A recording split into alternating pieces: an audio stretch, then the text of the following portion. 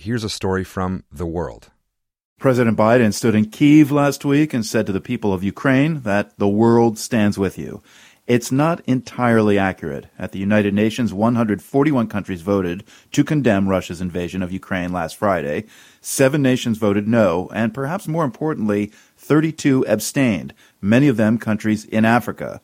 While the continent has been impacted by wheat and fertilizer shortages from the war, many governments there have tried to remain neutral. They see the war as a European problem.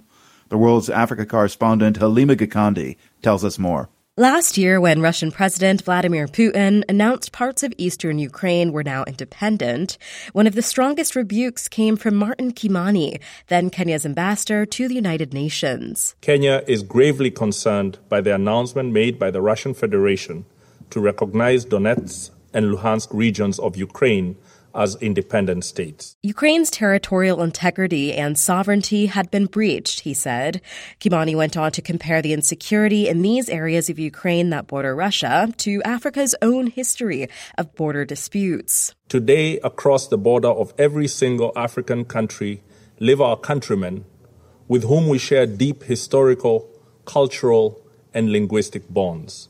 At independence, had we chosen to pursue states on the basis of ethnic, racial, or religious homogeneity, we would still be waging bloody wars these many decades later. Diplomacy, not force, is the only solution to this conflict, he said. At the time, Kimani's speech got a lot of attention globally.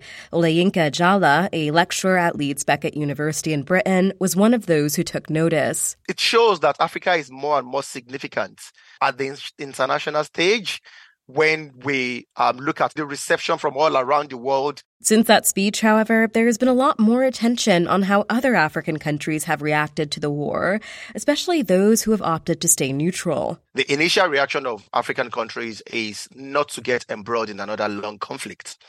And some people were not happy with that because some people felt if you are not aligning with the West, that means you are actually in support of the conflict. Ajala says you can't lump 54 African countries into one basket. Each one has different foreign policy goals that should be respected. Namibia, for example, has non-alignment enshrined in its constitution.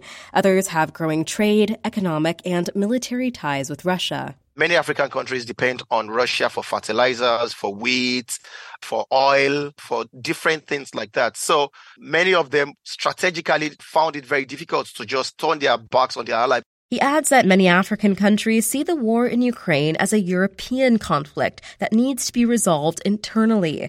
The experiences of African students in Ukraine may have also informed their views, he says. Last year, videos on social media showed African students being prevented from fleeing Ukraine.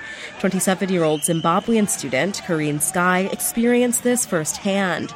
She tells me how she and her husband were forced to leave their vehicle at the Ukraine-Romania border and told to stand in a line outside in the cold with mostly black and brown people. We were last. They were going to make sure that the Ukrainian people were safe, and then they would allow us. After days, actually, well, at this point it was 4 days, and it was so heartbreaking. She says that experience of racism left a bad taste in her mouth. A year later, she and other African students who fled Ukraine are really struggling, while Ukrainians have been welcomed by other countries and helped to start over. We lost everything and nobody cares. Yeah, when we see our counterparts, like the people that we left with, our neighbors, they've been accommodated and the world has opened their arms to them. Sky tells me most of the African students haven't been given opportunities to continue their education, and some have been deported from Europe. But she said despite the racism she experienced while fleeing Ukraine, she still says African countries, including Zimbabwe, where she's from, should take a stronger stand against Russia. War is wrong, she says. For The World, I'm Halima Gikandi in Lagos, Nigeria.